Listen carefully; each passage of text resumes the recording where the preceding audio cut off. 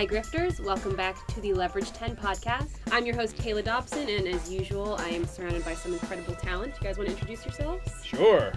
Chris Downey, executive producer. John Rogers, executive producer. This is Mocha Magnificence. I play Hardison. Really? Sexual chocolate is retired? Mocha Magnificence. It's I a like step that. up. It's a nice. step up, yeah.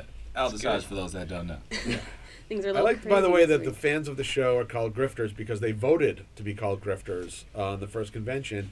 Most people don't know what lost out a close second was Firefly Flans Who Get Laid. It was actually like that was the number two on the. I was a little shocked. We edged out Slightly by less catchy. tiny Just tiny a edge. smidge. Yeah. Smidge. This week we're going to be talking about the Boys Night Out job. So we have collected your questions from Twitter and Facebook. So if you guys are ready, I'll just start this off. Sure. So number one, Guangung asks, John Rogers, this episode was written and directed by you? Yeah. Come and on, Guangung. yeah, Do we need to figure out what? That's how that, plainly me. That's plainly That's you. plainly me, yeah. You've referred to yourself as Guangung in my Yeah, presence for it's- many times. It's behold Guangung's notes with 3 question marks. It's not like it's never been done before. Sometimes even actors direct, and that's Jesus. Yes, it was written directed by me. It made the most amount of sense.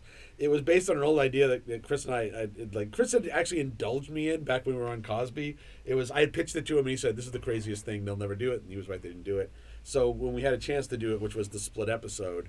And it made sense production-wise. It made sense for one of them to be written by me and directed by me because the level of integration you needed was insane. Really, another director added to that mix just would have been madness. So for at least one of them, it made sense. And also, I direct 1 or 2 a year, so it made sense for this to be the one. Right. It also saved a week on production, right? Yeah, exactly. Right. Yeah, I was able to prep and write and shoot at the same time. And now we have to refer to him as the auteur. I am the auteur. I'm like Woody Allen of the Conan Heist world. It just made a lot of sense. I was able to write it faster. I was able to write around production. I will say, director John and writer John did not always get along. Wow. Writer John was. We were talking about this in the last one where you and Roskin did as a regular episode. Yeah. I had a much easier time because even in the writing process, director John would go, "Really? Like 10 hours Right. in that location? You're really going to do that?" And writer John would go, "No, you're right. I don't want to be there." And I would cut pages. So it was a very much more streamlined shoot. Is this an insight to your multiple personality disorder? I actually, Both writer John and director I- John don't like you. I like to imagine them fighting with lightsabers. They do in my head. In his head. They're fighting with lightsabers. One is actually wearing the Tom Baker scarf, and the other one is wearing the Peter Davison cricket jacket. And it's very confusing. So. Well, and the next question deals with the minutia of the episode, getting right into the details. Trapper Creek D, who must be a hardcore fan, asks, is the green apple that Parker is holding at the beginning of the episode a callback to the persuasion technique scene with the apple and orange in the juror number 6 job where Parker first meets Peggy? Boy, geez, I guess we'd have to ask Beth because I'm pretty sure that she picked that up. Do you remember, Aldis? I will answer this question as best I can. Yes. Nicely done. Well, another detail-oriented question comes from Mindy B, who asks, is the hotel in this episode the same as the one in the Girls' Night Out? Yes. Yes, it is. And, one of the things that I think got a little lost, I was a little disappointed because they didn't air them back-to-back, was the fact you guys are so hilarious. You and Christian, when you got into the fight with the two Mexican guys, and then the Venezuelan guys come running down the hall from just tangling with Tara and Sophie. Mm-hmm. You guys fight them. You pull out the invitation to the Venezuelan consulate, and I believe that was an ad lib. That you just beat up some dancers. Yeah, no, that was totally ad libbed. That was totally ad libbed. That was totally they won. I wasn't even there for shooting that. I was there for that, and unit. I was there, and I fell on the floor laughing. It was yes, it is absolutely the same hotel. It is the part of the crossover logic is that they are constantly bumping up against each other without realizing. How do they know these things? Yeah. Well, our next question, I'm sure a lot of fans are wondering about. Twist of Faith X asks, so, how many women is Elliot up to now? The appropriate amount to be a rogue and a gentleman. Yeah, we always say he doesn't shit where he eats. That's why you don't see him doing a lot of romancing on the show. But I assure you, he's off leading his Jason Bourne lifestyle. But it's still less than Hardison. The number. Sure. Yes. For now. For now. Wow. Yeah. Wow, guys. Wow. Really? Let's see where we're going. Season 8. Yeah. It's just you are just going to be. You only say season 8 because we have the bet about the 100th episode. Yeah, really. You don't even want to keep the show going for artistic reasons. No, you just want to win the $100 bet. I do. Well, we've got a couple questions about characters that aren't in the crew. Michael GTV asks, any chance we can get Bonanno to be a more regular character? I'm sure that is him, Bonanno. That's Bonanno. It's a proxy podcast. It's just everyone. This is all people associated with the production. What's this question about shellfish served at the That's craft services. Craft service. Craft services Somebody person. really is not using the suggestion box on set. Well, as we know, the show is going to be set in Portland next year, so it's going to be a little trickier to have Bonanno on as a character, which is a real shame because we love Robert Blanche. He's just fantastic, and it was really gratifying to see the giant response for Bonanno and Shelley amongst the fans. Oh, that was great. We totally thought there was a filler spot, and people are now asking for a spin-off series. Yeah. But we'll try to bring him back because the fans really love him, and we brought Drew back, we brought Peggy, and we'll do our best. They can catch a flight. Yeah. Well, and AlleyCat7 asks, can you bring Shelley back? We like him. Sure, we'll try to bring Shelley back. Oh, wait, so let me use this as my bully pulpit here, because I mentioned this in the last podcast. So you guys out there that are clamoring for the spin-off, so I think we got it. We got Tara is the grifter, right. Mattingly is the thief. Shelley is the hitter. Right.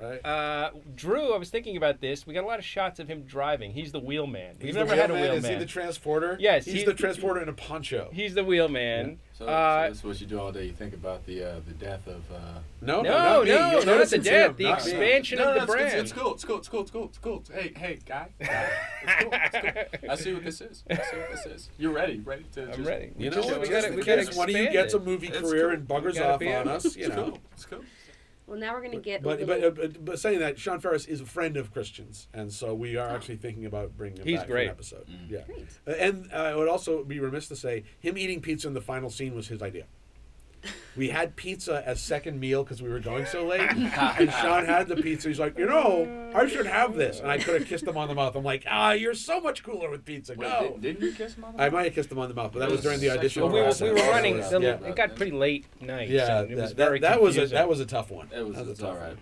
I got a little buzzy that night. Yeah. Also, we were shooting in a parking garage, and the fumes were slowly overcoming us because we were shooting in the bottom 2 floors of an underground parking garage, and the fumes settled. So it just. You remember we actually had to send makeup and hair up in like the elevator in shifts so they could get fresh air and then come back down because they were getting headachy and passing out. Yeah. Wow. Meanwhile, I stayed down there the whole 15 hours. That's right. You were a centurion as an actor. We were tangoing in a ballroom. That was nice. I was in a parking garage. We were watching Jared Ryan tango in a ballroom. That's not hard work. And I got to say, I was watching a different kind of dance. I don't feel bad for you guys at all. No, I was watching a different kind of dance as Christian kept trying to get closer and closer to the car as he dove in front of it, and the stunt driver kept trying to ease farther and farther off it because he kept trying to give himself more safety room. Mm-hmm. So it became a battle of wills between the two. How close could Christian get to the front of the car without the stuntman? Was that you? Were you telling him that people are talking if you don't get close to the car? Seriously, man, there was one take that I swear it clipped his shoe as it went by. It was crazy. I was busy performing my awesome stunt of dragging the dead body out of the way. That was very exciting. You punched a lot of people on this show. You don't bitch about this one. We gave you punched one person. He didn't. He strangled 2 dudes. That was it. And he jumped in front of a car. That was it. You headbutted a guy. That was an excellent. That was a great headbutt. That was a great hit. You had a lot of stuff in this one, man. Alley Cat again asks, why didn't Nate want to talk about Hardison and Parker's relationship? Is it because Parker is his pseudo-daughter? No. As the person who wrote the episode, no. The reason he doesn't want to have this, and he says, I don't want to have this conversation right now, is 2 things. One, he's just not good at sharing, and Hardison is much more in touch with his emotions than almost anyone else. Although Elliot is, but doesn't talk about them. To a great degree, what was happening at that moment was that Nate realized that they were right. He doesn't know how to have this conversation. He doesn't know how to hang out with people and talk bullshit. And that's why it was funny and was written. Shelley is actually much better at it. Someone who kills people for the government is much better at dealing with a stranger's emotions than Nate is at dealing with people who are, in theory, his pseudo-family. Okay. And so that's why he gets up and walks away. It's not that specific conversation that's making him uncomfortable. It's kind of, he was a little annoyed earlier when they were kind of making fun of him, saying the only person you can talk to outside the thing is Maggie and she's your ex-wife. What is happening at that moment is he's realizing they're right. he can't have this conversation. He's not good at it, and he kind of storms off to go and have a drink, which is what alcoholics do. Which is nothing wrong with it. Right. But, that's how he needs to go into the other part of the writer's room and have a little drink and then come back in. We're not judging. We're not judging. Not judging at all. I'm kind of following up on the relationships in the team. Allie1 asks, there's been a lot of romantic development this season. Do you see this as a new direction for the show and we'll see more of it in the next season, or is this just where the arc is at the moment? This is actually a blog post I'm going to do. There's no more romantic development in this season than any other season. Yeah. If you count the episodes, if you actually count the episodes, they work out to about a third, which is weird. That I think it's just because it's paying off what a lot of people are looking for. It seems like it's landing, and also it's bigger moments in the relationship. It seems like it's landing, but it actually breaks down to what pretty much the same ratio it's been every season except first, which is about half of them are utterly relationship free, about a quarter of them, there's a relationship beat, but it's not a big deal, and then about a quarter of them, this episode is very much about this relationship. Right. But even then, you can argue, look, is Grave Danger about Parker and Hardison? Well, it starts out being about Parker and Faith, and winds up being about her coming into stark realization about what it's going to be like to lose someone. The Gold Job is very much Nate and Hardison. It's about that relationship. Does that count as a relationship episode? Right. I don't know. I don't know if that counts for the fans. Yeah. But I think It to a counts great for a degree, few fans, it John. counts for a few fans. 10% of the fans it counts for. But that's interesting because it is something we talk about and deal with in the room all the time. We never want to become a soap opera. At the same time, we want to pay off these relationships that we've landed in. No, it's there hasn't been a lot of room. I hate to contradict a fan, particularly one who's been a big fan of the show for ages, but you can go back to the seasons and kind of do the math. We're kind of the same. there's really only so much room we have to deal with relationships, just the way the show is structured. I mean, it's a very busy show. It's a very busy show, and even the heavy relationship shows are the ones that often only have 2 scenes. Hospital shows, there's a lot of time where people are talking next to someone who's hooked up to tubes. So last night was just last night. Listen, right? I don't want to talk to this guy's in B-fib, and we just can't really, I'm just saying I'm not ready for this relationship right now. You got a lot of time while day players are on ventilators. Right, and we don't have that because we got a clock is ticking, there's a bomb. I'll tell you right, the Queen's Gambit, which has that really nice moment between Hardison and Parker, almost as much screen time, if not a little bit more so for Elliot and Sterling. Ames asks, something I've always wondered is whether Hardison and Parker being together is based on convenience, since the team is always together, or is it actually true love? I wouldn't say it's convenience. I'd say it's people in a. I mean, look, how many workplace romances are there? And worldwide. Since now I'm aware of our worldwide fans, not just our American fans. Let me who ask just came this back real from the quick. UK. Just 'cause she's in my space and I'm the only thing that's there, I can't be a choice. I'm just saying, she can't choose the chocolate. I don't even know if you're agreeing or disagreeing. I don't know. What I'm asking is, I don't know how to take this question, right? Because I feel like if I was walking down the street and she had just landed in LAX or something, right, and had seen me walking down the street, I have no idea what voice you're doing. He's doing skip her WBAI. ass across the street and come talk to Hardison because the chocolate is that delectable and delicious. So what I'm saying is, it is a choice. It's a conscious choice. Well said, Mocha Magnificence. That's Angry in a dashiki. It's absolutely, it's a real relationship because people who are damaged and are in weird fields of work. Hell, if only writers can date, some writers can only date other writers. Right. It makes sense that some damaged thieves can only date other damaged thieves. Right. And Hardison's good for it. All right, next question. Well, our last question is a Hardison question. After Elliot's pep talk with Hardison, will we see Hardison become more assertive at all? Yes. Yes. Yeah. There we Beat go. you. Yes. Yes. Now you gotta stick to it. Yes is out there. You gotta stick to it. That's right. We have. And by assertive, you mean kicking ass. You know what a fan asked me? What did a they fan ask ask? you? What they ask What you? is this? Oh, You know what she asked me? Was this in the UK? The convention? Tell me what. Oh, when Parker had to come save Hardison in the experimental job, does that make her the more dominant one in the relationship? I said, are you kidding? John, this is what's in the To be streets, fair, John. Aldis, it's always easier to top from the bottom. This So is it's what's in the you streets, shouldn't John. really- Wow. Well, you know what? They think Hardison get his ass whooped. He did not. He was fighting. Remember, he was throwing punches and stuff. Fighting. Even there was Then he got beat. And then his he woman was came and saved him overwhelmed with a because chair. as a partnership, that is an equal partnership.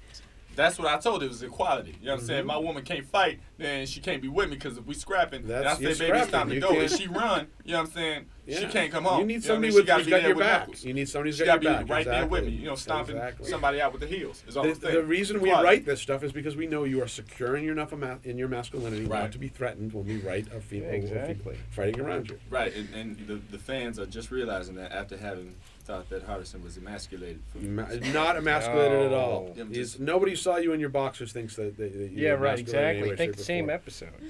Oh God, we should wrap this up. This is just rambling. So Sorry. to finish up this week, we actually have a bonus question. Oh, cool. All right. The Drew Powell asks, question, why is Drew Powell so awesome? And a follow-up, please expound on the awesomeness of Drew Powell. Thanks. I'll actually tell you a true Drew Powell story. Drew's in the remake of Straw Dogs. Oh, yeah. Where he that's plays one great. of the horrible redneck rapists. In the middle of the movie, the director comes up and goes, I need you to change your performance because you're way too likable as a redneck rapist. Yeah. You're just too likable, and you're not. Drew's just one of those guys you like. He's like he's him. awesome because that's why he's awesome, because he gets on screen and you go, I like that guy, and I would like to see more of him.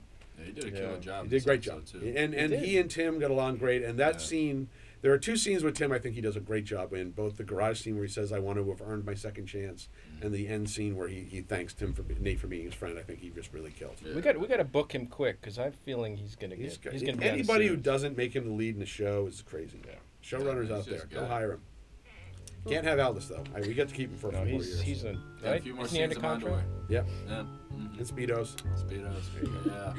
Well, that's it for this week. Thank you to you guys for being here, and thanks to all our fans for writing in. Remember to send in your questions after each episode each week. You can either tweet them with the hashtag Leverage10Podcast or post them on the Leverage Facebook page. Thanks again. Thanks. See you next week.